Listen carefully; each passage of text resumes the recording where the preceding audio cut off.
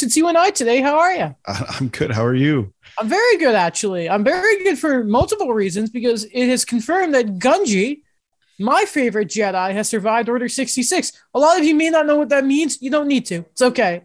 I'm happy, though. Well, you should go watch Star Wars Clone Wars. Oh, it's just so good. Daniel, it's the best thing. Daniel, if you're listening to this podcast, yeah, go watch Star Wars Clone Wars. Hey, Daniel, how could you? The series, not the movie, just to be clear. That's Attack of the Clones. No, but they had the Star Wars Clone Wars movie. Well, there's the 2-part animated one, from 2003. Yes. That's not bad, actually. You know what it does really well that I don't think Clone Wars does well? What's that? Portraying Grievous. He is a legitimate. He's actually very scary in it. He is very scary. He's great in it. When in Filoni's Clone Wars, he's just a bit of a meme. You know what I mean? Yeah. What did you want to open the show with? Adam, you put it on Twitter. You fed it to me Thursday night. You fed it to me Thursday night. What did I say on Thursday? They won. Oh, because God, yeah. J. Cole. I feel like I love. I listen. You said it, not me. But I thought that was hilarious. Yeah, they won, and I just, it's awesome. Go out Nighthawks. We'll wait to open the season. I'm a company man, you know. Of course, top man. Exactly. There's going to be Star Wars talk later, but unfortunately, we need to talk about hockey first. But Daniel's not here because he's doing some stuff for his sister's birthday, so. We don't know who. I just realized. Do you know her name? No, I'm not sure. Okay, I don't feel as bad now for not knowing. But happy birthday to Daniel's sister. You know what? His parents planned it out really well because it's so close to his birthday. They nailed that. Maybe they didn't carry the 10 over because it was a few days late, like a week or two afterwards. But they tried. They tried. Daniel. They tried. So yeah, we're as promised. At the end of the show, we're going to talk about Kenobi. The first 2 episodes, they were great. Happy. They were great. But some stuff to open the show. First off, Sami Vatanen is a gold medalist. I am so happy. Team Finland, 40 minutes ago, beat Canada in the World's finals. For anyone who was like, "Oh, the Worlds are going on," same. So that happened. Armia was good, but Sami Vatanen. You know who the captain of Team Finland was? Joel Armia. No. Okay. I didn't know this guy was still playing because I guess. He left the NHL. Valtteri Filppula. Yeah, wow. Yeah, he is still around. Mm-hmm. Surprised he's not in Edmonton. I was going to say that, or it was Detroit. The Islanders had him for a while. Well, Edmonton because of Ken Holland. Exactly. Yeah. Mikko Lehtinen was on that team too today. And I was like, oh, yeah. The NHL references. Yeah, man. I mean, who cares about Heiskanen? Harry Sateri, I think, was the backup goalie. But just disappointing for Canada. But Sami Vatanen, the Hats put out a picture of Armia celebrating, and in the picture, Sami Vatanen's there, and I was like, I wanted this. Maybe if they had signed Vatanen, they would have beat Tampa. Probably not, but let me dream. They did that for. I will. They knew. They did that for you. The admin knew. I was so happy. I forgot Vatanen was around, and I saw his jersey. I'm like, for Sammy, right? He's playing. He'll probably be in the NHL next year. He better be. I mean. I hope. Right. And if you're trading Petrie, you need a cheap replacement. Go and get Sami Vatanen. I'd like that. Over a point per game in Switzerland this year. Do not go over. Do not give Chris Letang too many years. Go get Sami Vatanen on the cheap, please. I've been yelling about that for 3 years. Let's give him a chance. Oh goodness, Alex. There's a lot going on. There's all my dogs barking. Good, bad, the ugly. There is definitely some bad and ugly. You know what? Then because a lot of this episode is a lot of fun stuff to talk about. Let's get what is the more difficult stuff to talk about, and let's bring that up first. And that is Rick Westhead. Believe it or not, who else tweeted about a settlement that has been reached between a victim and a suit that involved Hockey Canada and that. Alleging, and this is before I keep going, I should say, what's the term? Trigger warning, because a lot of this is not easy to talk about. I believe the term you would probably say is adult subject, very difficult stuff to talk about. Because this woman is I shouldn't say woman, but she is alleging that 8 members, and the verbiage is kind of mixed up here. 8 CHL players that were not limited to a former World Junior Team Canada, sexually assaulted her. Now, this is a topic that we, for obvious reasons, have to be very careful the way we talk about this. We can't sit here and spend half an hour dissecting it like we did with the Kyle Beach stuff. For numerous reasons, we don't know the names of these players. I think so far, Cale Makar, who was on that team, but obviously was not a CHL player. Mm-hmm. His agent has confirmed that he is not one of those players, but he coordinated with the investigation. Because obviously people are worried, like, am I cheering for someone who could have been involved with this? Someone that's alleged of committing pure evil, in my opinion. I don't think it's an opinion that if they did what they alleged to have been doing, I don't think there was a word to describe how awful that is. Yeah. We don't know the players. People are going over Instagram pictures, and because that's not how legal proceedings work. Through court, there was no guilty verdict or anything. There was a settlement reached. We don't know all the claims and all that. First and foremost, you always want to believe survivors, because there were idiots on Twitter saying certain things, and you don't want to give them any sort of fuel of the fire. But you hope that the survivor is... Listen, the details in the Rick Westhead report are very difficult to read. Mm-hmm. And the details are just gruesome. I want to say I hope this person is okay and they're getting help, but I just don't know if this is... It was mentioned on Hockey Night in Canada and on 32 Thoughts, but they're sort of holding out because they want to get more details about it. But we're going to continue talking about this, as the details come out. It's just at the moment we wanted to bring it up, mention that it is out there. We are going to talk about it. It's just... like what else can we say right now, Alex? It's horrible.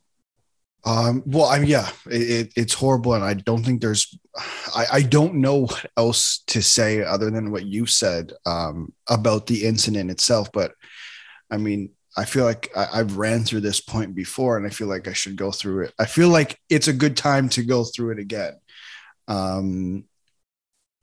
Obviously, you mentioned it was Rick Westhead. Surprise on that one. Mm-hmm.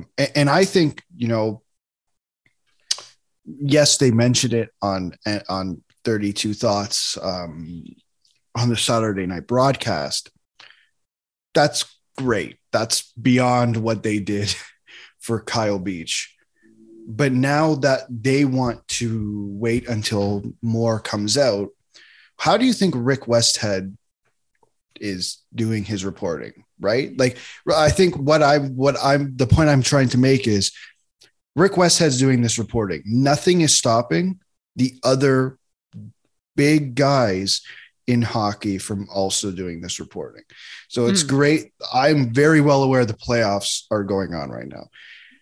But if I'm being frank, the playoffs do not matter when it compares to this story. The Beach stuff took a back seat in the playoffs as it went on last year.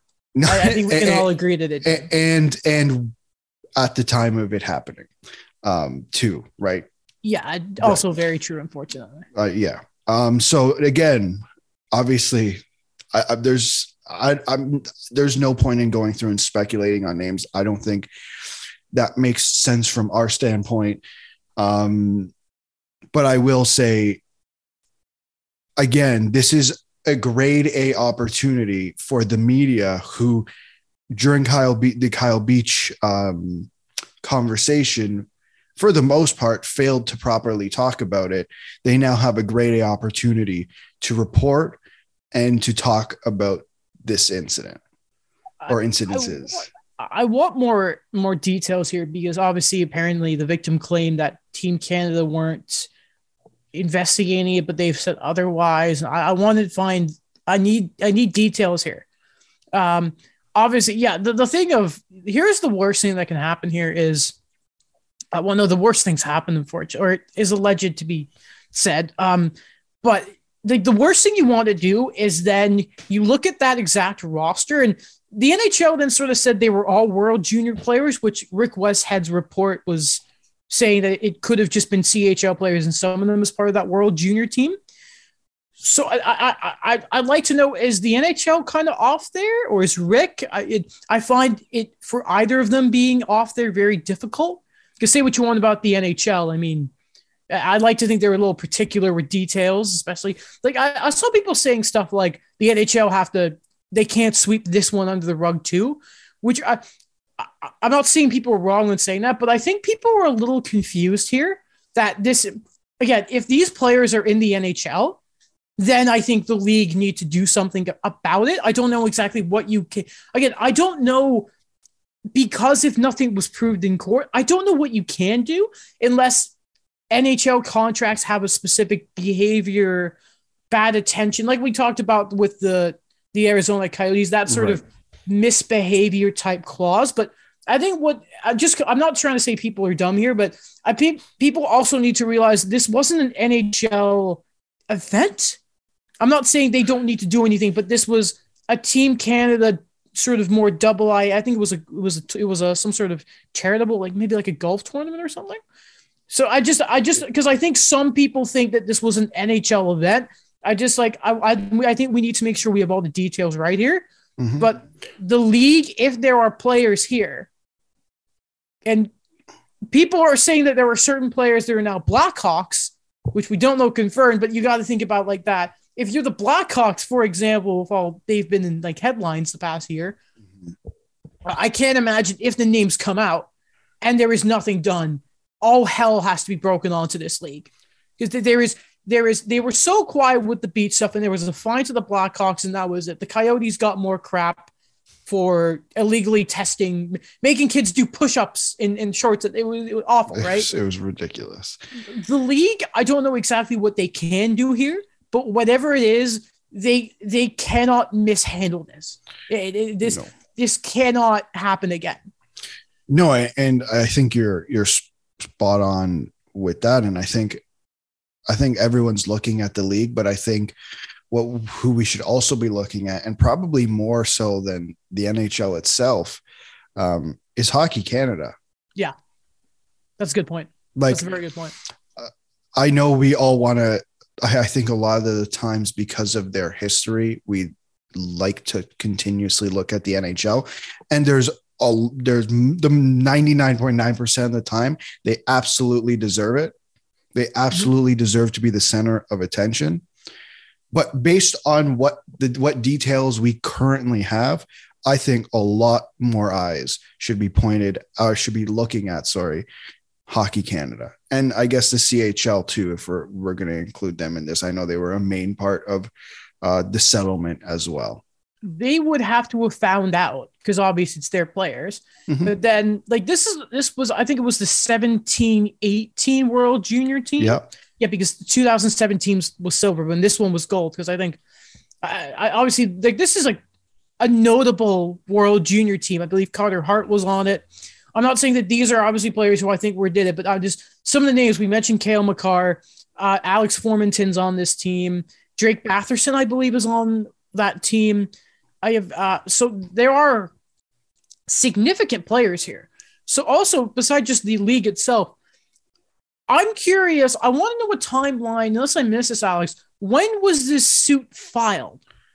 Because in that case, you also have to be concerned about the teams who had, if these are drafted players, which normally, when Canada, the World Junior team, they basically normally all are.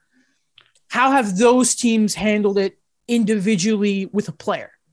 That's also something I need to know, is how have those organizations handled it? I am just going through his Westhead story now. Yeah. I don't see a date of when it was filed. It's all about when the incident happened, right? Yeah. But there's quite a few guys who are in the NHL, which I'd say the majority of them have been in the NHL. And I think one guy who was in the NHL at the time. And that would have been Victor Mete. because he was playing and then they loaned him to Montreal. Yeah, but like the majority of this team has played in the NHL. Pretty much. It is a notable team. It's really extremely notable. So we'll see what happens, and we're going to keep talking about it as more stuff comes out. But again, you hope to God that the victim in all of this or survivor is sometimes a better term to use, is okay. I can never imagine what an experience like that is. It's difficult to read, but I would encourage you reading the Westhead stuff, that article, because the guy continues to do great work with this kind of stuff. And, he's got the balls to report these more difficult stories. And I got all the respect in the world for Rick Westhead, like a model journalist. Okay. It is, again, as we say, a difficult turn to make, but from here, we're going to talk about the playoffs and everything going on and previewing some of round 3. We're missing one team in the puzzle, and that's because the Rangers and the Hurricanes are going to 7 tomorrow. We're going to have a look at Jason Spezza, who retired, obviously. Some stuff about the Canadians, mainly just talking about how the Combines tomorrow and the Habs are going to be with Shane Wright. So I think from here, Alex. Oh, and then obviously we're going to talk about Kenobi. So I think first we should mention is the Colorado Avalanche. I'm saying this because I'm a little biased here. I do love the Avalanche. Excuse if you can hear a motorcycle or something. It's very difficult. The St. Louis Blues, I felt they did a good job of sticking in this series, but I don't think they ever really deserved to win it. And I'm not just saying from the off-ice stuff here, but I think St. Louis were kind of lucky to make it to 6. But anyway, game 6, with a few seconds left on the board, Darren Helm scores and the Avs win. They get past the second round finally. Over the hump for the Colorado Avalanche. Yeah, and I think that's like, you know how you were talking about it with, I believe the Leafs, where you're saying if they make it past the first round, who the hell knows what's going to happen? Yeah, in a good way. Yeah. And I wonder if you could kind of say the same thing with this team, with the Avalanche in a way, because it's been their hump. And man, like, I don't know. I thought the series was one for them in game 5. I thought going into game 6, I thought they had it, to be honest. If I'm being completely honest myself, I thought the momentum going into game 6 was very much on the Avalanche's side. See, McKinnon was so good in game 5. Like that goal, the hat-trick goal he scored was, I was speechless watching it. I wish I could pull off in between the legs goals as well as McKinnon can when we play NHL, but alas, it wasn't quite enough. But in that game, I thought going into game 6, McKinnon was going to be unstoppable. But I didn't think Darren Helm would be the guy. But that's what the playoffs is, right? It's just, You expect the Stars, with all of a sudden here comes, remember one of those second round series that the Avs lost, I think it was the second round, was against Dallas. I think, was it Vegas that Dallas beat in the conference finals? Again, I had my jaw surgery, so I don't remember. No, in the year they went to the Cup. Yeah, the Cup. They beat Winnipeg in the conference finals. Did they? Pretty sure Dallas did. No, Vegas did. Vegas did. Okay. Wouldn't that been? I thought it was Vegas. Sorry, which year are you talking about? The year Dallas went to the finals. Sorry. Oh, yes, I believe it was Vegas, because the reason Vegas beat Vancouver, and then they had the hibby-jibbies because of Thatcher Demko. Okay, so the point I make is because in that Avalanche Stars series, remember the legend of Joel Kiviranta? Yes. And I think Hutchinson was in that for the Avalanche. It was a whole thing, but I'm aware. Listen, I look at a series where, and we're going to talk about Edmonton, Calgary in a second, because the Battle of Alberta was just as manic as I thought we all thought it was going to be. Hopefully, we wanted more games, but Jacob Markstrom and the Flames said, no. Yeah. That's enough fun for you. Jeez Louise. But I am so excited to see McKinnon versus McDavid. I feel like McDavid listened to me say that McKinnon was better in those playoff runs. And he's like, all right, I took this personally. He first round, he's like, okay, whatever. Phil Deneau, defensive, get out of here. Second round, Cap sees me saying the Flames are going to wipe the floor with, get out of here. He's actually coming after me personally. Is what McDavid's doing. Yeah, he really is. And I think that's going to be such an interesting series just because like, oh man, that's going to be really fast. I think that's going to be like despite just everyone's going to be beat up, but like, I just think that's going to be a super fast series. Like you look at McDavid and I mean, Draisaitl is barely hanging on here, but he's still showing up. It's just going to be super fast and I'm very excited for it. It's funny that a big problem in that Flame series was the Flames almost were like every time they dropped the puck in, it was Smith. And we talked about Smith just breaking it up. Yeah. I don't think the Avs are going to be that much shooken by that because they feel like to me a team that we know how good they are on the rush, but like it feels like, and maybe this is going to be a little less effective because Sam Girard's out, but obviously Makar is pretty damn good.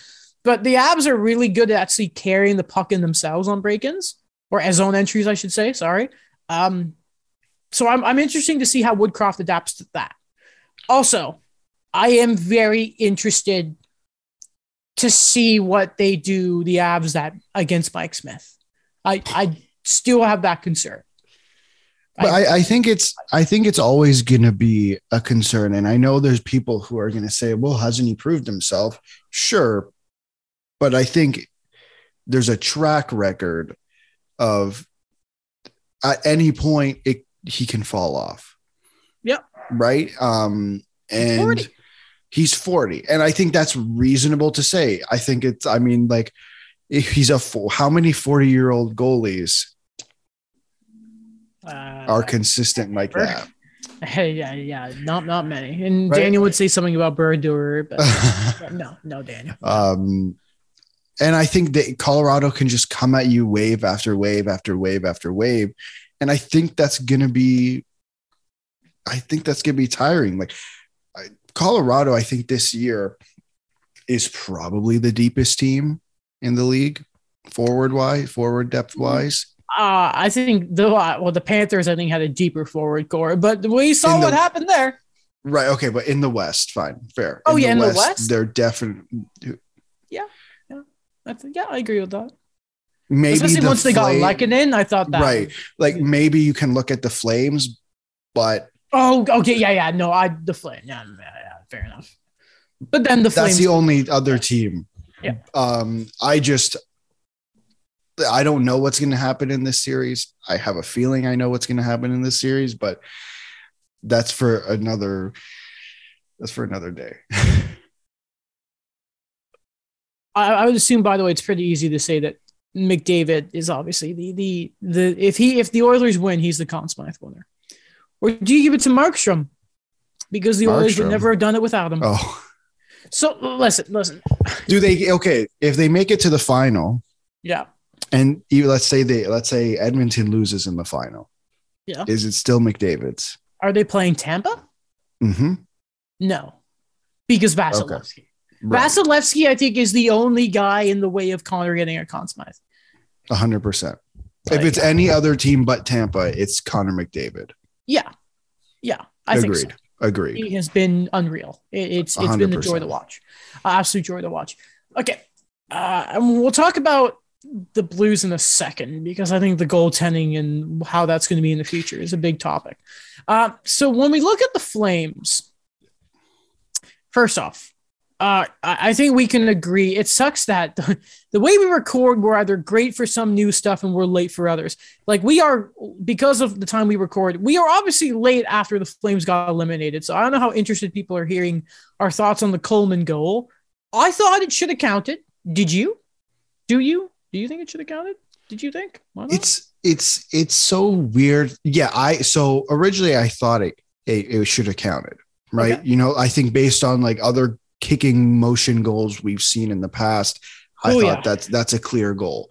Yeah. Where it becomes interesting for me is when I was hearing, I think it was Kevin Bieksa who was talking about it, the player's perspective on it, where it was like, Coleman's kind of just tricking us into thinking he's not kicking it into the net, which again, I would believe, but again, I just think the rule is so stupid. Like, can we just like clarify everything? Like, I feel like we've been talking about that for like since episode 1 of this podcast. Can we just clarify every rule? Because I feel like time and time again, we're having this conversation. If I'm a GM or a player this offseason, I'm saying, listen, we need to figure out goaltender interference, and we need to figure out the kicking stuff, because those have been 2 very big problems this year. And there were a few last year. offsides, but like, but like the offsides, I feel like with the plane edit, it's been a little better. Yeah. But I feel like it's the kicking stuff is getting really dumb. I thought it should have counted. It seems to be a lot of former players say that it shouldn't have counted. It was going in to me. I thought listen, let's get this out the way. The Flames did not deserve to win that series. Oh, 100%. No, that was irrelevant. It may have cost them the game. I'm willing to think that maybe they would have shut it down. I know it was a wild series, and there was no such thing as a one and done goal. It was always a series, a flurry of goals, some might say. But I just look at it and I think, did they get screwed that game? Yeah. I saw Will say that him and his brothers or his brother, I think he said, was debating what was worse, that or the Game 7 goal against Tampa when they went to the finals. I would say the finals no matter what, because it's the finals. But like the Flame, like Markstrom in game, I think it was 4. I don't think he was actually that bad. I thought the defensive coverages were awful. But game 5, the McDavid series winning goal, I thought was very bad. Like, I thought that was soft. It's just, we all kind of say, hey, McDavid did it, got him past, gets the OT winner, that sends the Oilers to the Final Four. I thought the Markstrom goal was not. I will say, I hinted at it earlier, I was extremely wrong about this series. I said that the Flames were going to destroy the Oilers, and boy, do I look stupid. So does Wayne Gretzky. First round, he was perfect. Second round, he's not looking great. Not looking great, Wayne. No, like, the thing with the Oilers, and I think my thing with the Oilers is I don't know what to expect. I think funny. Is the thing. No, sorry. Mike Smith has like the Nylander effect where it's like 10 good games. And then instead of Nylander going quiet for 10 games, Smith is awful. So here's the thing. If the Oilers just have that thing of a goalie gets hot at the right time and he steals you a series, right? Smith could have one of his Smith series and they could win a cup. Because then McDavid just does it all. Now, you can't shut down McDavid, but if you do, then the Oilers are kind of screwed because he's the only one scoring. And Evander Kane is part of that line, so I extend the leash to him as well. Not the leash, sorry. I put the highlighter about that line goes the full spread of it. It's crazy what happens when penalties get called against, for McDavid. Yeah, oh yeah. It's the Jets had no right. It's crazy. Listen, I think they still would have won the series. I don't think Oilers get swept, obviously. No. But that was a very flawed Oilers team. You got to remember now they obviously have Hyman. They have I know. Yeah. But still, again, I'm not giving credit to Evander Kane, but I'm just saying his play style is good and he's a good player. But I don't like him, obviously. Man, that guy's gonna get paid. Oilers, I know. We're gonna talk. It's sickening. It's sickening. He does not deserve it. I know Oilers Twitter being like, he's a great. No, he's not. It's crazy how that perception changed, where there was still, obviously when he signed, there was that part of the fan base where it was, I don't want to say it was split 50-50 because I'm not entirely sure, but there was a portion of the fan base that wasn't a fan of that move. And there was a portion that was a fan. And so quick how that portion that didn't like it kind of starting to shift. Put up it's crazy what success does. I just listen, man. He's, like I said, it's not a surprise that he's on his best behavior, and it's not a surprise he's playing well with McDavid. Those are the 2 least surprising things about these playoffs to me. Oh yeah. And again, they're going to do something dumb and keep him, but great. It's so difficult because I look at, obviously cheer for McDavid. I'm cheering for Brett Kulak, but I just don't want Evander Kane to win the cup. I don't want it to happen. It's okay. The Tampa Bay Lightning will stop it. Or Colorado. Yeah. I'm happy for Nugent Hopkins too, because the man has a new coach every year. He has been through hell and back. Yeah, he has. Just with the Oilers. I like him. I like Nugent Hopkins. I like him. Some people joke The Habs are going to get to draft and Nugent Hopkins at number 1. I'm like, I'll take it. It's a good player. Good player. I like him. And if they can just develop him properly, then maybe it'll be better. But we'll see. Does he have a good family though? I would assume. Shane Wright, or does he? I don't know. You just got. I actually listened to an interview with Scott Wheeler, who's on the Support Athletic. Yeah. Marc-Antoine Garden and Ampon Basu. Love that pod. And Blake Wheeler. He didn't go. Not Blake Wheeler. Scott Wheeler. Went into a lot of good stuff about Shane Wright. I don't think he so much talked about his family, but it sounds good. It was just a Mike Babcock. I know. Okay, just to be clear. From a good family. What does that mean? What does that mean? Frankie Corrado's great. Do you think we talked about Markstrom? Okay. The Flames. So looking also at Calgary, I mean, let's just be honest, they blew it. Like they actually the Battle of Alberta to me was worth it. Like it was everything we wanted. But there wasn't as much violence as maybe I would have personally liked, but the scoring and the insanity of goals from the other side of the ice and just these scoring changes and all that, it was an insane series. They absolutely blew it. I think you're right 100% on that. And I don't know. I enjoyed watching the Battle of Alberta. I just wish it went to 7 games. Like I think that's the only thing I'd have to complain. I feel like Game 7 Battle of Alberta would have been nuts, like in every aspect. Yeah, well, too bad. Calgary blew their load on the Dallas Stars and Michael Raffl. They really did. Like it's so disappointing. Like I'm not saying I'm necessarily surprised by Edmonton. I think they have it. They had it in them. It's just everything had to click, and it did.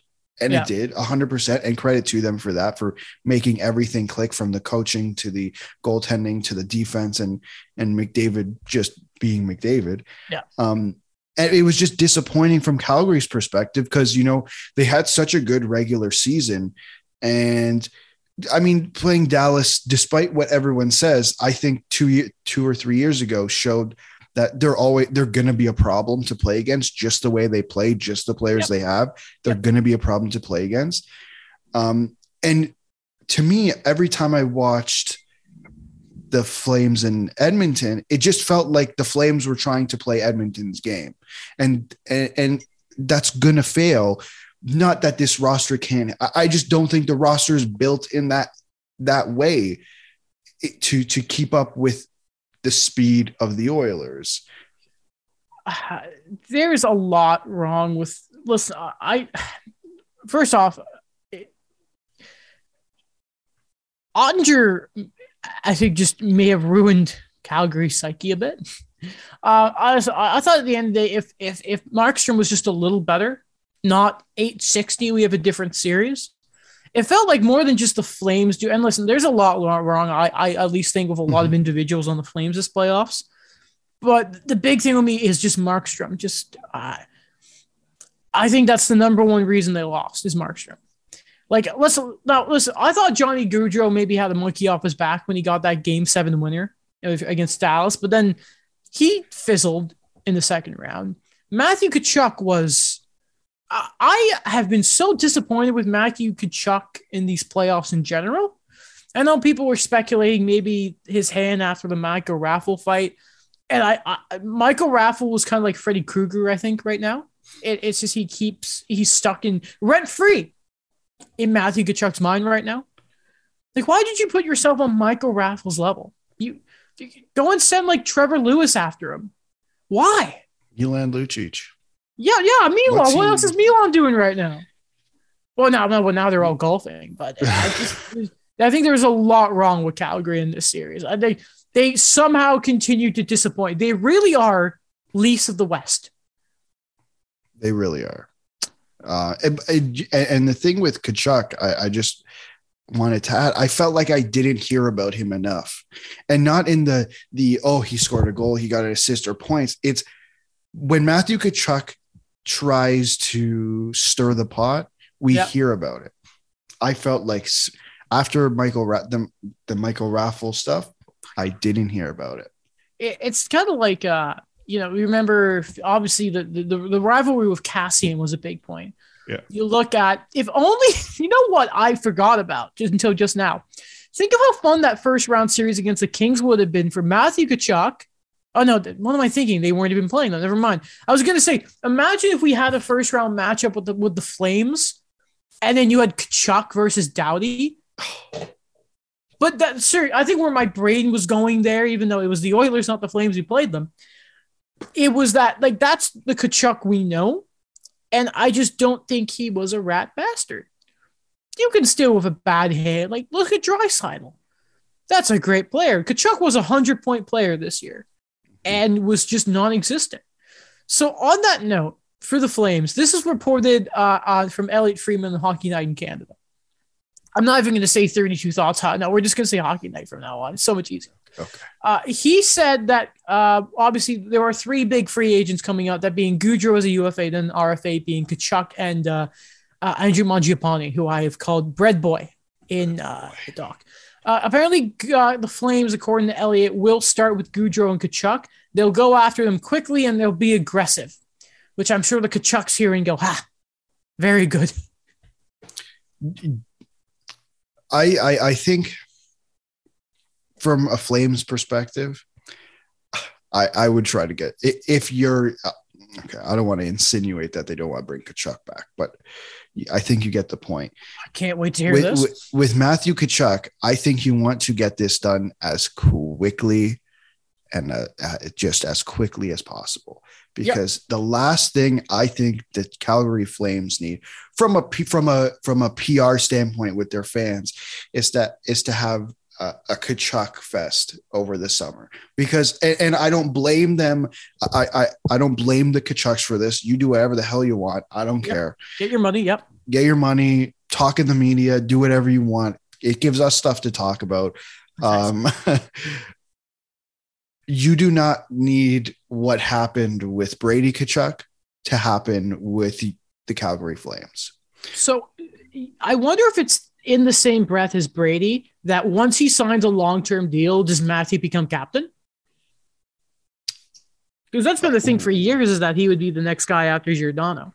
Unless for some reason I have completely missed it and the Flames have a new captain, but I don't think. No, they don't have a new captain, but that would make a hell of a lot of sense, because if that's the guy, you're like, again, he's 24 years old. He's going to be 25 in December, but again, still relatively young. And that's a guy you can completely build around. Let's say if Johnny Gaudreau does not come back, hypothetically. I think we can both acknowledge he sees that Philadelphia are going to pay him all the money he wants.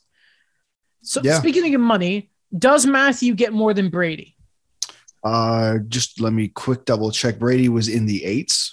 I believe so. Yes. Because he makes more than Nick Suzuki, which I always laugh at. He makes 8.2. I mean, I'd say that's a big number for top line players, eh? Zibanejad and that's the same number we were talking about with Kadri. Yeah. A lot of 8 millions going around lately, a lot of them.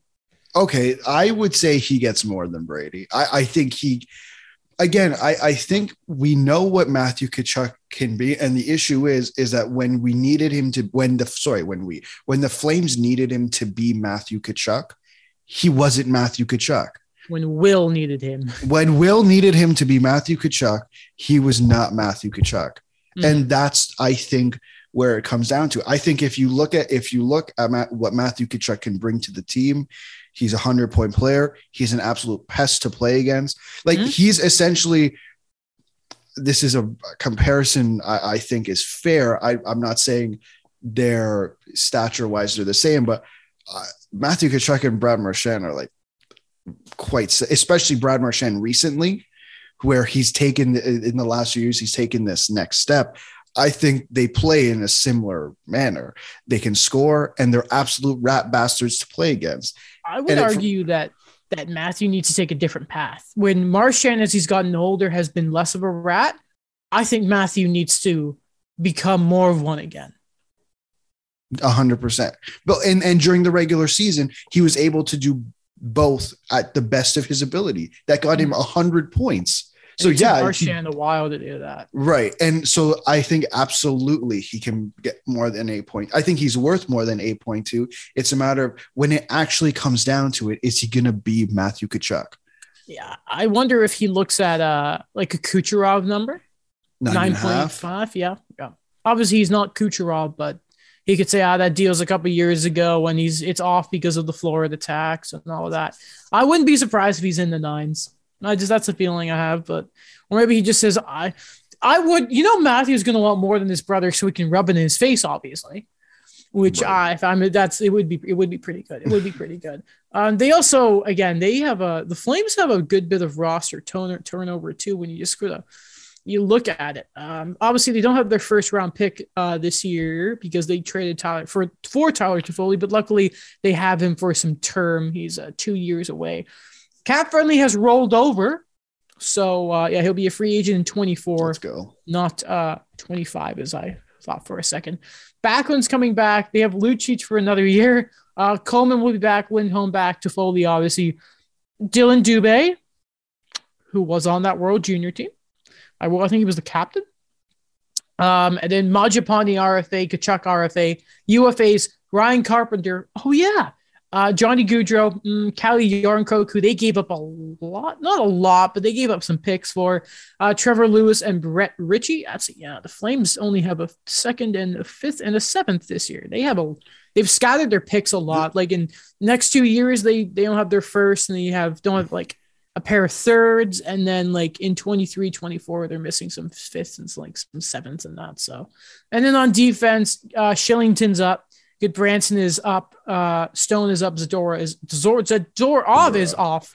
But Shillington does have arbitration rights, and he is an RFA. And also, Dan Vladar is RFA. Next year. ARB rights. I don't know if you can. Oh, God. Yeah, I'm looking. We're rolled over. Okay. But everyone before that applies the same. Yeah. The one thing I think, I guess, if we're looking next year for the Flames, is that I'd say they got 3 decent guys playing down the middle. Hold on, one more thing. Monahan is a UFA. No, he's a UFA next year. Next year? Oh, I hate the rollover. The rollover. That was my point. So you got Lindholm, Backlund, and Monahan. Unless he gets bought out.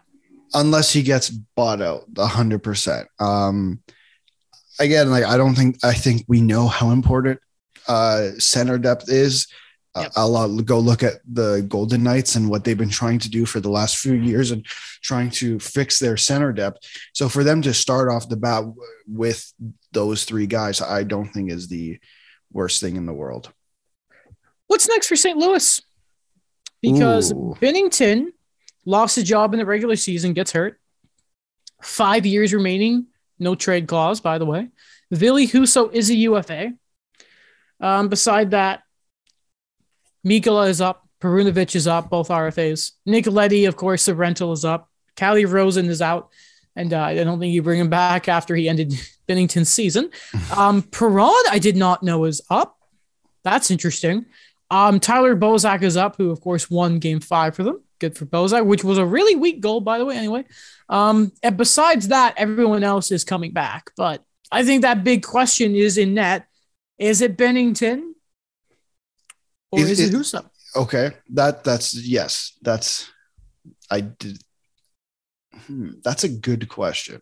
Because Husso was not amazing in the playoffs. He was not amazing in the playoffs. No, obviously. Ooh. Well, here's the thing. So Jordan Binnington has a no trade clause. Mm-hmm. So which doesn't help. It's a full no trade clause. So if he doesn't want to go there, he's not going. Mm-hmm.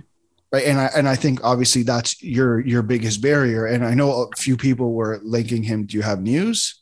No, but I think I know where he could go. Like I think a few people are linking him to Edmonton. I don't know if that's the name you were saying. He'd fit in. He would fit in. He'd fit right in Alberta. Why is that? Oh, come on, Alec. I mean, those tweets tell a certain story, don't they? Oh yeah. Anyway, yeah. Well, yeah. Okay, yeah. where do you Edmonton, think? yeah. Where do you think he was? Where do you think? Well, who needs a goaltender and Who? who a cup-winning goaltender to get them over the hump? Don't even suggest Toronto it. I don't even. No, I don't even want him. Stop. I don't want that. The Philadelphia Flyers to give Carter Hart some real competition. No, don't do that, Philly. Please don't. Is there okay? Can I ask this question though? But I don't know because you said the never mind because you brought up the trade protection, right? Maybe he doesn't want to go there. Is it at any way possible that they just bring Wells back? Nah. Binnington doesn't seem like the kind of guy who's just going to sit down and be like, "Yeah, I'll share them that." I would that's say the way of the goalie, though. What about Washington? Yeah, you need someone other that. I don't know. I'm not convinced that like both. Not convinced that one of them is gone next year. Like, how about this then? Here's what I'll throw at you. Okay. Can they afford to pay Husso the way a team can in free agency and afford to keep two goalies making a lot of money? Because don't forget, they traded Jake Allen, who was making $4 something, which was funny to me. I remember being like, "What are you doing, honey?" Thank you for him, by the way. We love him. Okay, so they have $9.7 million in cap space. And they've got to re-up some defensemen. And David They got to re-up some defensemen. But what we're not talking about is, and maybe I've completely missed it if it's been rescinded, but Vlad Tarasenko. Yes, that's a good one. Is he still want to be traded, or is he willing to stay in St. Louis? Because I think to me, a lot rides on that. If he's staying in St. Louis, then yes, there are some moves that are probably going to have to be made this offseason. But if he's willing to leave, if he still wants to leave and you trade him, you're opening up some options here. Now, you're not going to obviously just offload $7.5 million. Money is going to have to come back. But what you can bring back are pieces that you need. So I don't think it's necessarily set in stone that one of Binnington or Husso are gone. That's just me. You know what's funny about Tarasenko? Points wise, he had a career year. He did. Yeah, that's really funny. I wonder if that relationship's been fixed. It is a very good question. That's an answer you need because 7.5 can get you a lot of room. But then the question is, if they lose him, and let's say Perron goes, a lot of cap space, but who fills their production? Because listen, you have Thomas and Kyrou. They're their own thing, but what made St. Louis so special that year was their sort of forward depth. So that's what I wonder is, can you replace both those guys' production internally? It's not a great situation they're in right now. And do you know what contract I look at? I'm like, man, did you really need to sign Scandella to that contract? 3.2. You could probably move him, but I think you might have to give something up. Like Arizona had Mike. I don't know if he has any. He has a 7-team no trade list. Oh yeah, no, sorry Arizona. Never mind. But yeah. that's it's never the big guys you pay; it's the middle guys. And Scandella's a middle guy. Oh, okay. And here's another question I think we have to ask. So I don't want to elongate this conversation on the St. Louis Blues, but no worry. Yeah. What does a Ville Husso contract look like? That's a very good money wise. 4.5 million, maybe, or 5. I know that seems kind of weird, but I'm thinking of the Cal Peterson comparable, which I believe was 4.5, maybe 5. There's I don't know if St. Louis would do it, but I reckon there's a team dumb enough. Maybe it's Edmonton. I just listen. I wonder if a team will look at it and think, hey, it was the Colorado Avalanche. Maybe it'd be different for us. Or maybe it's around the 3 range. I doubt he takes, because he is the UFA, right? So It's not like it's who am I thinking of, a young goaltender? Because it's not like you're buying UFA years. These are the prime years now. You're going to have to pay. It's a tough one because I think, again, like that's a deciding factor. Can you keep, if the number is at $3 million, hypothetically, like you mentioned there, why can't you keep both of them? But now if we're entering the $4.5-5 million range, then I think it's different. Like, I think that's a little too much money. He picked a hell of a time to have a career here, didn't he? He very much did. Like, geez Louise, man. I love it. Pennington chose a perfect time to help him get paid. It's funny, man. We'll see what happens with St. Louis, though.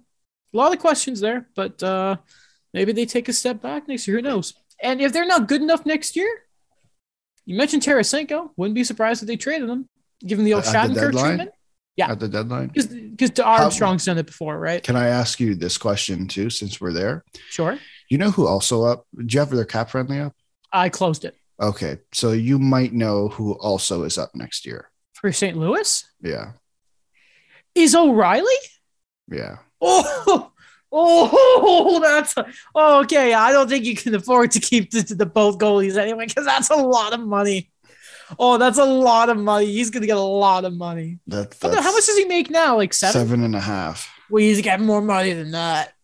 You get more money than that. That's tough. We could have that. It could be a very interesting trade deadline next year. Oh yeah. Wait. Oh my God. They have a next offseason actually might be brutal. So Vlad and O'Reilly are up. Yeah, tough. Plus Jordan Kyrou and Robert Thomas are also up. Yeah, I wonder where that money's going. Yeah. No. So Husso's gone. Husso or Binnington are gone. Like 100%. I didn't even notice that. You know what? Scrap the last 7 minutes worth of conversation. Someone's gone. That is extremely tough. Oh man, the cap needs to go up really badly. Holy crap! Yeah, you know who we're all waiting for? The moment July 1st opens, or whenever the date is, I don't remember if it actually is this year. McKinnon extension eligible. I'm interested to see if that man takes a discount like he said he would. That's true. Takes 8. Are we going to talk about that for 12 months though? Can we do that? No, let's just start talking about it. Can we just do that right now? I'm surprised we haven't already been talking about it. Why is the conversation so quiet? Because he plays in Colorado. Okay, well, let's start the conversation. Okay. I'm just joking. Do that later. Okay. I don't want to do that. So yeah, McKinnon McDavid is going to be gross, by the way. Just say that. They're going to so much fun. Okay. Rangers have forced Game 7. So the Hurricanes, I think, are the first team in postseason history. Let me see. I think I hyperlinked it here. I could be wrong. Oh no, this is the JFresh comparable. Let me double check. I have some screenshots right here. I just want to double check that I have it right. The Hurricanes have lost 6 straight road games this postseason, or yet to hold the lead. Yeah, no, that wasn't it. I had something that was like they're the first team in NHL history to have this stretch of road games and not win any of them. Some of the advanced numbers, they're just I see them and it's from JFresh. Let me see if I can just quickly. I won't screen share because it's just numbers. They're just gross. But check them out here, and it's just basically everything is on the negative. Apparently, except Jacob Slavin. Apparently, he's been better on the road, which is how. But they are just last change. Isn't that effective? What's happening? I seriously cannot understand why the Hurricanes are so bad on the road. So this way, they have to hope that Colorado lose. Otherwise, they're losing in 6. Otherwise, maybe they just keep trading, but they have to be the higher seed, and they're just going to win everything in 7. It's okay. They won't beat the Lightning if they get there. So, do you think they're going to beat the Rangers in 7? I'm not wholly convinced. Let me just get a timestamp to send this to Mike because he's already going to do it himself. I'm not convinced that the Hurricanes beat the Rangers, to be honest. Really? Is that Shesterkin going hard or what? Okay, so what's been the if you look back at that first series against the Penguins, at the end, we saw Shesterkin fall off a little bit just because it looked like he was tired. Is that the case here? No. What can steal you a series and a game? A goaltender. A goaltender. Who can listen.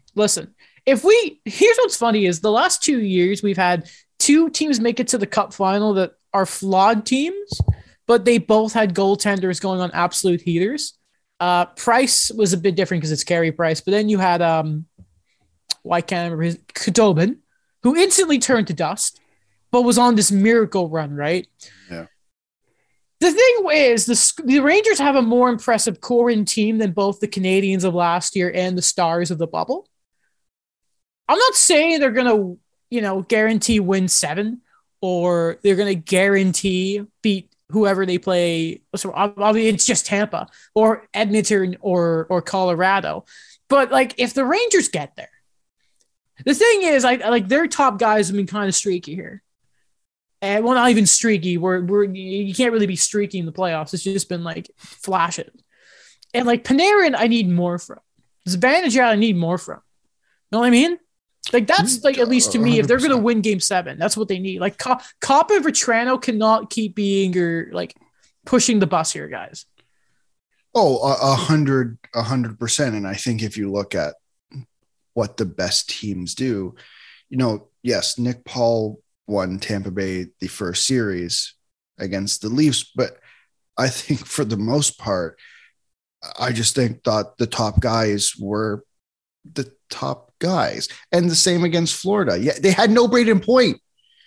And wiped the floor with the Panthers. They did. Listen. Sorry, it's not about the Lightning. It's about the. I think. Typical. I don't know if the Rangers will win. All about Tampa Bay. So I don't know if the Rangers are going to win, but I'm not going to easily count them out because I'm dumbfounded first off by the Hurricanes not being able to win on the road. That's mind-boggling. But I think you have I don't know. They beat them 5-2. You know what was funny about that game too? Shesterkin had 2 assists. When was the last time you saw a goaltender have 2 points? How? That's insane to me. He has more points than Kotkaniemi does, by the way. Oh, really? Yeah, Kotkaniemi has a single assist. That's embarrassing. Yeah, but now he'll get the game winner in Game 7 because he's good in the playoffs. Hasn't been in this playoff, but he will. Watch. Fair. Listen. The Canes have a chance because Game 7's in Carolina, right? 100%. That's the big thing. But I think both of us know best. A goaltender can absolutely steal you a game. Listen, McDavid and the Oilers broke their curse. The Avs have done the same. Now we got to see if Carolina can get over their hump. Okay, who do you think is going to win? I just think it has to be the Canes. I just look at their time mark this. I think it's the Canes. Listen, the Rangers wouldn't surprise me if they won because they just have some magic around them. Yeah. But the Canes it is the year of breaking the curse. Unless you're the Leafs, sorry. Unless you're the Leafs, because it's just not allowed. But it just feels like as long as they're at home, I always think they have the chance to win. By the way, God help the Canes if they win. Play Tampa because Tampa are going to steal at least one game at home, and if you falter on the road versus the Lightning, you're just not going to win. Oh, you're going to get eaten up alive. Like Vasilevsky won't be difficult for him. Won't be difficult for him. So listen, they got to figure this out because if they lose to the Rangers, there has to be changes. I refuse to get off of this. Okay, let's not get too far ahead. I agree. Yeah, let's have that conversation when they lose. I don't think. I don't know, man. So Jeff Merrick last night on the Hockey Night also said that apparently Andrew Copp has gotten himself into the Zach Hyman, Phil Deneau contract space. Good for him. Which I thought, okay, no, about 5.5-ish, 6-7 years. It's like. Listen, we can't the Blake Coleman space. I think we need to be careful about who's getting these. I like Copp, good player, but let's just sort of. I'm not saying he doesn't deserve it, but we're gonna hit another Matt Bolesky contract soon. Let's just be careful with it. Is all I'm saying. I agree. You could say he's been the best Ranger since the deadline. He has been he has 18 points in 16 games in the regular season, 8 goals, 10 assists. And in the playoffs, he has 5 goals, 10 points in 13 games. Mm-hmm. I'm not saying I don't know if he's going to get that contract. But if I'm the Rangers, and I think Mike would agree with this too, I would look at what it takes to bring him back. I think he's been, from day one, I think he's been quite effective on that team. And I'd be interested to hear what Mike thinks on where he fits on that lineup. Not that he's like, is he your second line? Is he a second line center? I think is a question that I'd be interested to hear his answer, or else we're having the same, because if he's not and you re-sign him, then we're having the same conversation we've had for the last, 2-3 years about Ryan Strome. If Strome's gone, how do you replace that? Like, is he going to be a better option than like a Scheifele or something? Because here's the problem too, is you got Trouba at $8 million, mm-hmm. Fox at 9.5. Mm-hmm. You've got middle guys like Barclay Goodrow, and he was a 3.5. You got to be careful about who you give the money to. And if he can be a second line center proper, then he's worth the money. But if not, you're going to have an anchor of a deal on him. Like, someone would take it back, like take it from you. But I feel like you might have to, in this cap world that we're in right now, I have a feeling it's not going to be easy to move if he can't properly be that player. 100%. Like, credit to him. Bet on himself in Winnipeg. For sure. And look at where we are. Continues to be what a mess of a year in Winnipeg, by the way. Brutal. Yeah. Okay. Jason Spezza has retired. What is it? 10 points shy of 1,000? 5. That's 5? Oh, Jason. Immediately will start being the advisor to the GM, Kyle Dubas. We all knew this was going to happen, as in, like, the moment he retired, the organization were going to bring him in. It's nice that he'll be around. And it was also nice that the Sens PR account tweeted out, like, congrats to Jason Spezza. Because let us never forget, the man made his name in Ottawa. So I just wanted to say it was good that they did that. I hope also they can repair that relationship. Considering the ending there. Yeah, exactly. Like with all their star players. Oh, goodness gracious. By the way, shout out to Thomas Chabot taking that penalty that cost Canada the game today, the gold medal. It's always a sign, isn't it? I wonder if that's the second gold medal that Chabot's gotten, because I think the World Junior team he was under Dom Ducharme, they were silver. Anyway, what am I doing here? Jason Spezza, how do you feel about the news? I'm not necessarily surprised. Mm-hmm. By the fact that he retired. This year compared to the last 2 years, I think the Leafs just had other options that frankly were better and needed the ice time. And I think that was the right decision. I think what he brought most to this team wasn't necessarily always on the ice. I thought a lot of it was, and we saw it after game. Oh my God, what game was it? I try not to think about this. Was it game 6? He had the speech. I think 5? So. Was it? I think it was 5. Okay. Was it like 5, the first intermission of game 5? Yes. Yeah. It was the first intermission of game 5. He had that speech in the locker room. And I think with that, for me, that moment defined what Jason Spezza was to the Leafs in terms of, yes, I think. So the fight again in the Blue Jackets. The fight against the Blue Jackets, the only one who looked like he cared in game 7 against Montreal. Love it. Obviously he's an Ottawa Senator, but what he brought to this team when he was playing was what I wish every single player on this team brought when they were playing. And I think we've slowly started to see that. Sorry, I don't mean to cut you up, but I think we've slowly started to see that in some of the guys. And I wonder how much of an influence he's been. Similar to, go look at his contract was massive, but go look at the impact that Patrick Marleau had on Matthews and Marner at the very beginning of their career. I wonder if Jason Spezza added on to what Patrick Marleau, I think, gave them. I bet he could be a pretty good recruiter as well. Oh, pretty guy seems to love the city. Took those league min contracts. Because you mentioned that Habs series, I just wanted to mention. Do you know what a year ago today was? I don't know.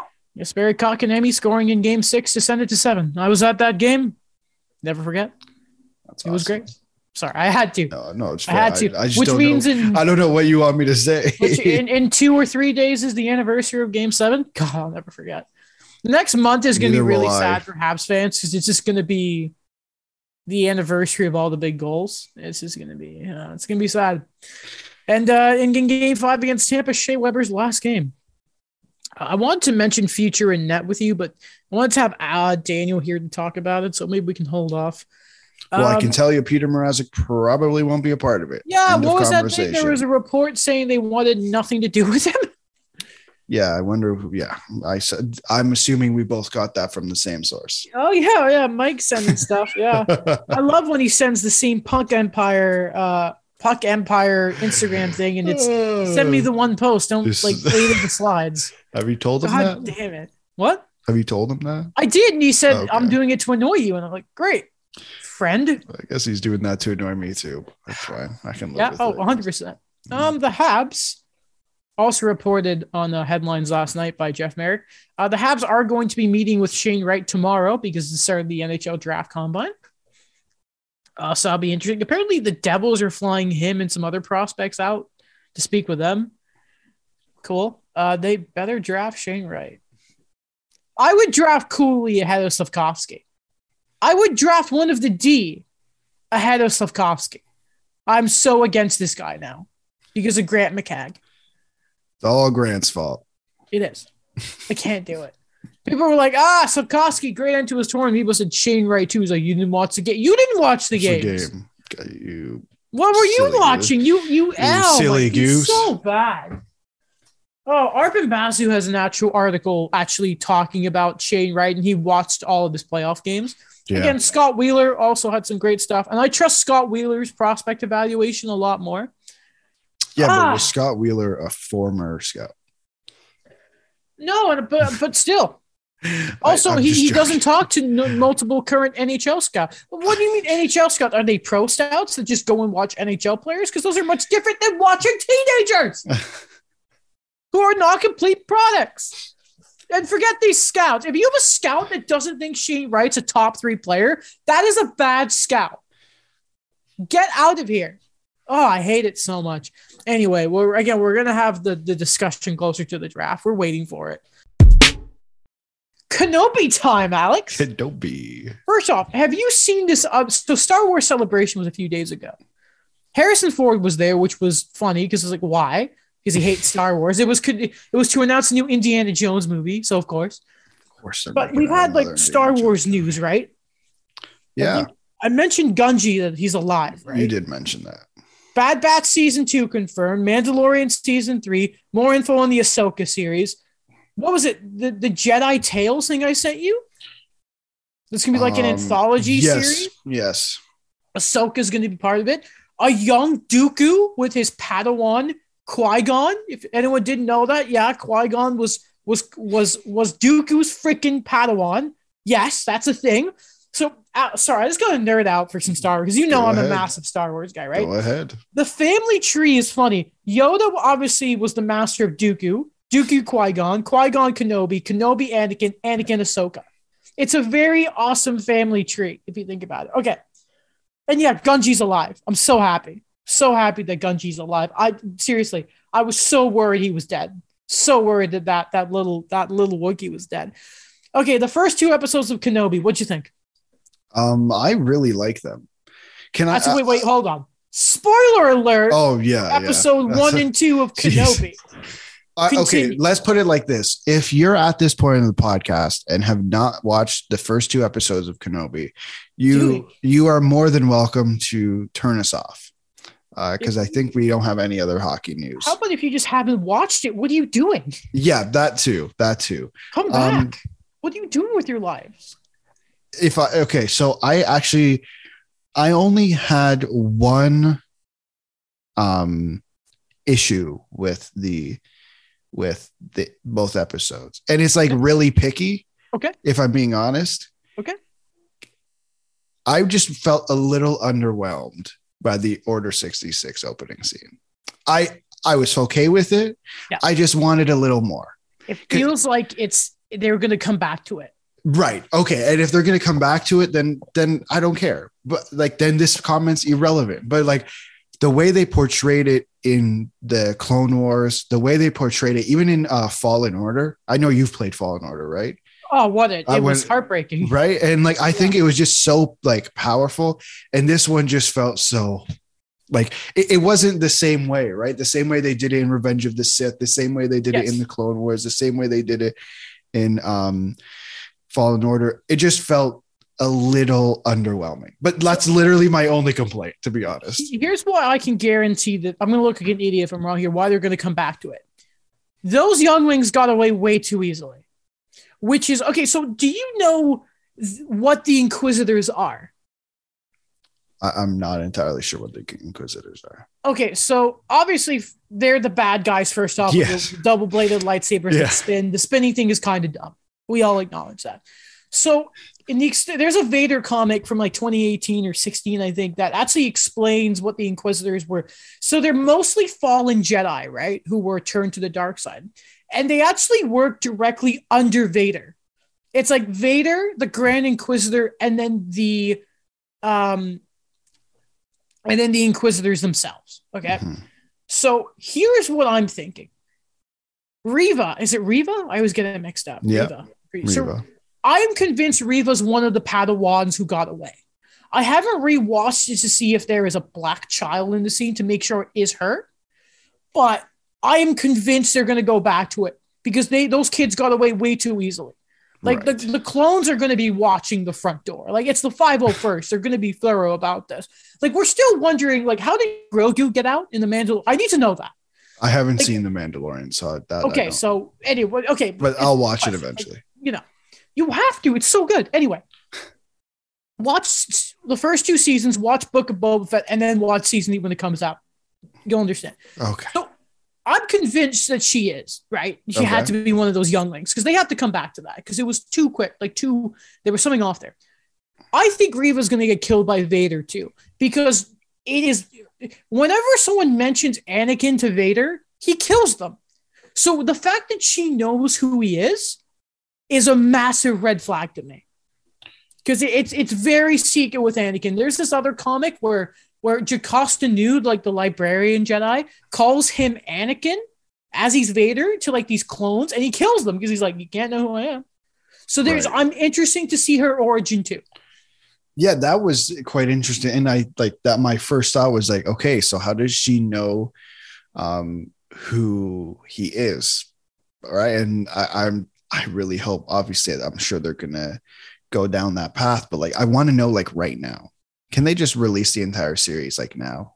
There was that mention of looking through the archives. Like what archives? Like the one on like not even just like Anakin's death. Because I'm pretty sure, at least in the extended universe, Anakin's death is well known to the public. Obviously, people don't know he's Vader, but like Anakin is known as like a big hero, right? Mm-hmm. Like both in the Jedi and to the people. They make a big point of, again, another extended universe thing. Like if you look at Republic propaganda, Anakin's at the front of it for obvious reasons. Like it's all part of the Palpatine's plans. So I wonder if it's going to be a thing of Obi-Wan saves her, turns her to the light side, and Jedi Fallen Order spoilers, like what happens with the Ninth Sister. Vader's like, you failed me, and then he kills her. That's what I wonder is going to happen. By the way, I'm fascinated to see what they do with Vader's voice. Yeah, actually, I was having that conversation today. What do you think they do? I'm not sure. Like, I feel like they can use Hayden Christensen's voice and kind of do what they did with, oh my God, it's pissing me off. I don't remember his name. They do it with Grievous. They do like the guy does his voice and they modulate it. Yeah, they can do that. And I wouldn't be surprised if it's happening because they did have him there. I don't know if he's going to be in every episode, but they did have him on set. There was like pictures and everything there. I wouldn't put it past them to do something like that. And I think it would work quite well. And did you mean what they originally do with James Earl Jones? James Earl Jones. Yeah. That's who I was talking about. Mm-hmm. It's fascinating. It's fascinating. So did you know that episode? So when Obi-Wan arrives on, I forget what planet, is it Onderon? I can't remember. I think it's Onderon, the planet where he goes to rescue Leia. Okay. Did you know the girl he talks to that he gets the drugs from? Is his daughter? Yeah, I didn't know that. That's neat. I saw that on TikTok. I thought that was quite cool. Also, you know what else I saw on TikTok? What? So you know the fighter that he gives to Luke? Yes. And then Uncle Owen's like, "Nah, I don't need this. Get out of here, bro." Dick, by the way. Yeah. Is the same one I think that Luke has. Yeah. Luke has. Okay. That's adorable. See, remember that episode of Clone Wars? It's the arc when Clovis is like getting close to Padme, and it's like, and there's that scene at the Jedi Temple when Obi-Wan's talking to Anakin about it, and Anakin has like this little toy ship he's playing with. It's a subtle little thing that. Okay. I wanted to mention also in that scene, the 501st Clone Trooper. Yes. I nearly lost it. I thought like Obi-Wan was about to go full PTSD on the same thing. Yeah. He gave him the thing. That was another moment where I'm like, I love it. This is very good. That's a subtle, nice little Easter egg. It was. And no, I don't know how many people would have noticed that, but probably a lot of people. The color thing right away was. Yeah, it was. I didn't clue in on it at first. It took me a bit. Depending on when that clone came into service, he might know Obi-Wan and just not realize it. That's because true. The 501st works so closely with Obi-Wan in that. That's true. So I'm wondering if they bring Commander Cody back. That's what I'm interested to see. Ooh. He was in the Bad Batch season 2 trailer. Yeah. But I'm in. Like, where's Rex? Darren, where's Captain? Oh no, he's Commander Rex. He got promoted, didn't he? You love to see it. We mentioned Uncle Owen. Yeah. I hate, but I understand him. Because I get it. He's got the kid, but you gotta trust Obi-Wan. Come on. Yeah, it's like you get, I guess you understand from like that line. I thought that was like, wow, I'm like, holy crap. I did not expect him to go there when he goes, I must train him. And he goes, like you did his father. I'm like, oh. Palpatine's fault. Leave him alone. That would hurt me. And I'm like, I'm not even involved. Because the cats will fail Ahsoka, damn it. Watch Clone Wars, Uncle Owen. Yeah, Uncle Owen, watch Clone Wars. Okay. Same with you, Daniel. Watch it. Everyone watch it. It's so good. It is a very good show. I might just watch it tonight. Okay. So, a couple episodes. How much do you know about the Grand Inquisitor, by the way? Not a lot. Okay, so he, funny enough, was a temple guard, and he was present in the uniform for Ahsoka Tano's trial in Clone Wars for the bombing of the temple that she was trained for, right? Yeah. And you've learned about his backstory in Star Wars Rebels, and he's a big part of that show. Is that a good show? A couple people have told me to watch it, and I haven't gotten to it yet. I've heard it's mixed, but apparently there are characters that are from Clone Wars that will appear, and when they are in it, it is the best quality ever. Okay, most importantly, have you watched it? I haven't. Okay, I've seen. Then I feel like I don't need to watch it. But I'll eventually watch it and let you know. But I'll tell you this: the best scenes, the ones I have watched, felt like Clone Wars. It's like there are clips where like, Alex, don't waste your time watching the whole thing. It feels like you need to watch to understand what's happening in Ahsoka, but I will send you scenes that you will get and that will make you cry. Okay. They're really good. Well, anyway, so the Grand Inquisitor is a really big part of that show, right? Uh-huh. Yeah. That's what I heard. Rebels happens after Obi-Wan. So I don't understand, is the Grand Inquisitor dead? Because he shouldn't be. I was like, when did it happen? I'm like, wait a minute. That shouldn't be happening right now. So you sparked something for me there. Am I like, is it not weird that, you actually confirmed something for me because I'm not sure if it's 100% true. I read that Kenobi is 10 years before episode 4. Apparently, yes. That's what apparently. Yes. Is no one going to talk about how much Obi-Wan ages? It has been mentioned on Twitter. I have seen. Okay, because it's a ridiculous amount. Well, Ewan McGregor right now does not look like he's aged 10 years, which is is it 10 or 20 that happens after episode 3? Anyway, he hasn't aged poorly. You know what I mean? No, and he doesn't look like that in real life. I think they've put some makeup on to make him look a little older than he looks in real life. Which is ridiculous. He still doesn't look old. No, he doesn't. So like when he saves Leia, it's like the first time he's used the Force since like episode 3, right? Right. Is it me or whenever if he fights Vader, he's going to get his ass kicked? Or if he fights one of the Inquisitors, it feels like Obi-Wan's going to get the crap kicked out of him. That's what it feels like. But wouldn't it be the most Star Wars storyline ever for him not to get his ass kicked? Wouldn't it feel like the good, especially like it would be the most, it wouldn't even be the most Star Wars. It would be the most Kenobi storyline for him to like rise up and defeat whoever he's fighting. I don't know if it was just me, but I'm pretty sure there's this thing with Obi-Wan that he's actually not the greatest like lightsaber duelist, but he's very good at a certain style. And it's like a pure defense type one, like counterattacks and that. That's apparently why in the extended universe, he's always the one they go after Grievous. Like his style is so good against Grievous. So, and I don't know if it was just me, but in the fight scenes he had, it felt like a lot of his great attacks were like counter ones, like grapple, lay you out with a forearm or something. That's what I got. Maybe I'm thinking too much into it. No, is Obi-Wan the Calgary Flames?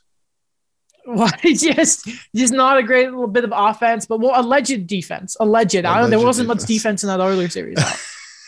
Wasn't much of it there. I had to make the hockey reference. I think it was good. I think it was good. I'm bothered by Reva knowing who Anakin is. It bothers me a lot. Okay. You know what's really funny? Tell me. A few weeks ago, before the show started, I was thinking to myself, we never got it explained to us, or I've never looked into it, why it is Leia knows Kenobi. If it's just the connection with Leia with Bail Organa. So when I saw Leia show up in the show, I'm kind of like, so this is what we're going to get. Okay. What do you think of Kid Leia? Because I kind of love how adorable, and like they mentioned that she's like Padme, but I love that you can see Anakin in her as well. Like I love young Leia a lot. There's like this, because I was watching it with a friend this afternoon, or rewatching it with a friend this afternoon. And I said, they did a really good job of fitting both of them into her. Mm-hmm.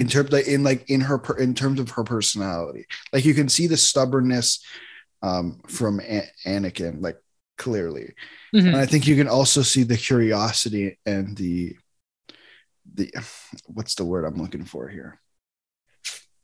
She also has like some playfulness from Anakin. Yeah, like when Obi-Wan's like, "Hey, I'm gonna pretend I'm your dad," and she's like, "Granddad, maybe." Yeah, that's Anakin. That's that scene when like it's one of the first scenes with Satine when they're on that ship and Anakin's like, go see your girlfriend, Obi-Wan, and Obi-Wan's like, she's not my girlfriend, Anakin. Like it was let me make this clear. There's Clone Wars Anakin in there. Clone Wars Anakin. Yeah. And I think no, I was gonna say, and I think like I texted you after you had said you watched it. And I'm like, did the second episode, and this isn't a bad thing, it was just mainly an observation. The second episode felt like 2 episodes of Clone Wars put into one. It did. It had that like archetype feeling. And I wonder if that's what we're going to get going forward. I hope so. So it feels like a lot of the footage we've seen is from the trailers. So I'm curious to see what the rest of them are going to look like.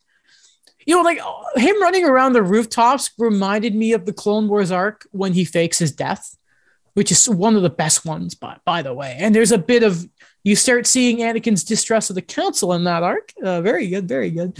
But just for people saying that the reference of saying like, you're fierce and that and stubborn, it was not Satine.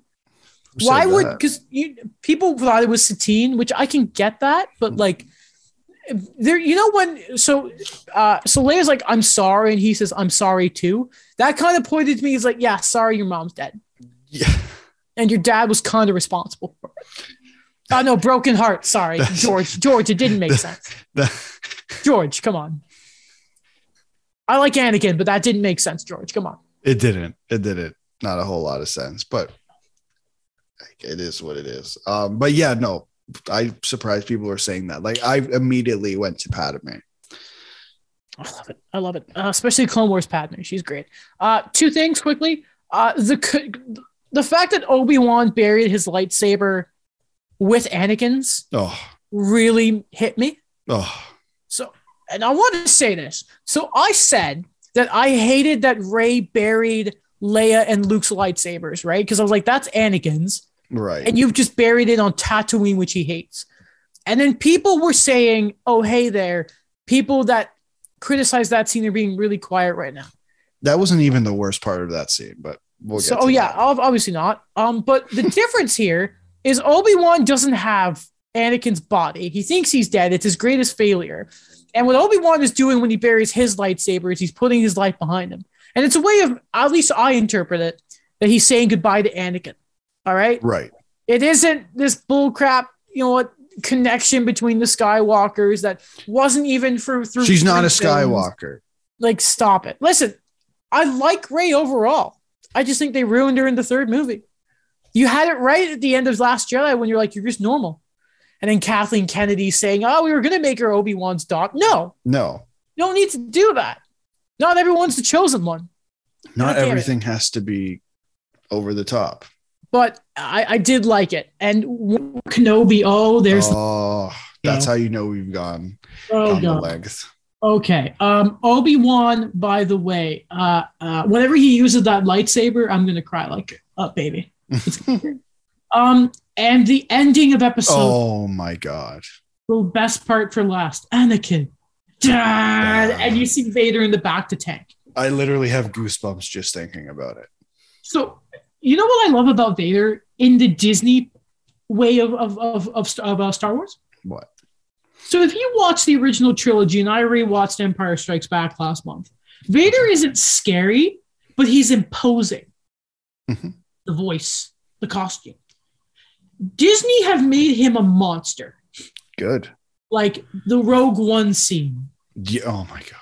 That was the best scene. Spoilers for Jedi Fallen Order. The end of Jedi Fallen Order. Oh. When you play that and you start the fight and he doesn't have a health bar, you're like, this isn't going to be fun. No. And then you turn around when you're running away to have a look at Vader and he kills you. You know what? And you are scared in that scene. I want to give a lot. Obviously, that's Respawn Studios, but I love what Disney has done with Darth Vader. Because I think you have to be extremely careful with Darth Vader because he's bigger than the franchise itself, in my opinion. Mm-hmm. He's one of the most important fictional characters ever. And so far, it's been one scene. They've nailed Vader so far. Nailed it. I love it. You know what? That's like, I'm just super excited because I'm looking way ahead here, but I believe they're doing a Vader series, are they not? So I think Hayden Christensen said he'd be open to it. Oh, okay. Well, I hope they do one. I think if they do it, they got to be careful. They do have to be careful. But I think if you listen, I don't care how good The Mandalorian, it's great. Ahsoka, great. If you mess up Vader, then I don't think I can forgive you. Like that's the one thing you get Dave Filoni, you get Bryce Dallas Howard direct it. That's it. Okay. I don't trust anyone except Dave Filoni to do it. And Jon Favreau. You can be there. Can we talk about John? No one talks about Jon Favreau. I love Jon Favreau. I'm not gonna lie. So, because he plays Happy, doesn't he, in Marvel? He plays Happy, but like he's done some stuff before that. No one talks about it. He did shot Iron Man too. He directed it, I think. Did you see that he's already writing season 4 of The Mandalorian? Which I'm very excited for. Of course he is. All right, we're gonna talk about episode 3 next Sunday. Week. Yeah. Yeah, and then try and get Daniel's thoughts on the series. I bet it's actually not his sister's birthday, but he just hasn't watched Kenobi, and that's why he's stalling. I don't think so. Or maybe it's both. Maybe it's both. Who knows? We'll have to fact check. Well, he does have a sister. We know that. We do. Never seen her though. No, we have not. All right, we love Star Wars. We like hockey too, but like Darth Vader. Yeah. Okay. Excuse me. Sorry, my mic cut out at the end. Alex, remember to just edit that little bit out at the end. And yeah, next time you see us, Daniel still won't be back because he'll be in Kingston. So we'll talk about, I think the third round's actually supposed to start on Wednesday. So on Wednesday? I think so. I could be wrong on that, but hopefully it's earlier than that because otherwise we're not going to have a Tuesday. Okay, good. So we're going to have something to talk about because otherwise it's Game 7 Fallout and previewing one series. I'll put it like this. We can also talk about Tuesday night. The Nighthawks play another game. So we could talk about that. I was going to say, we could have talked about more Clone Wars, but I should have known better. I should have known. We can make some calls. I can get some people on the show. Talk about the Guelph Nighthawks. Okay. All right. Well, anyway. Company man, top man, Alex, Guelph Nighthawks. All right. We will see you Wednesday.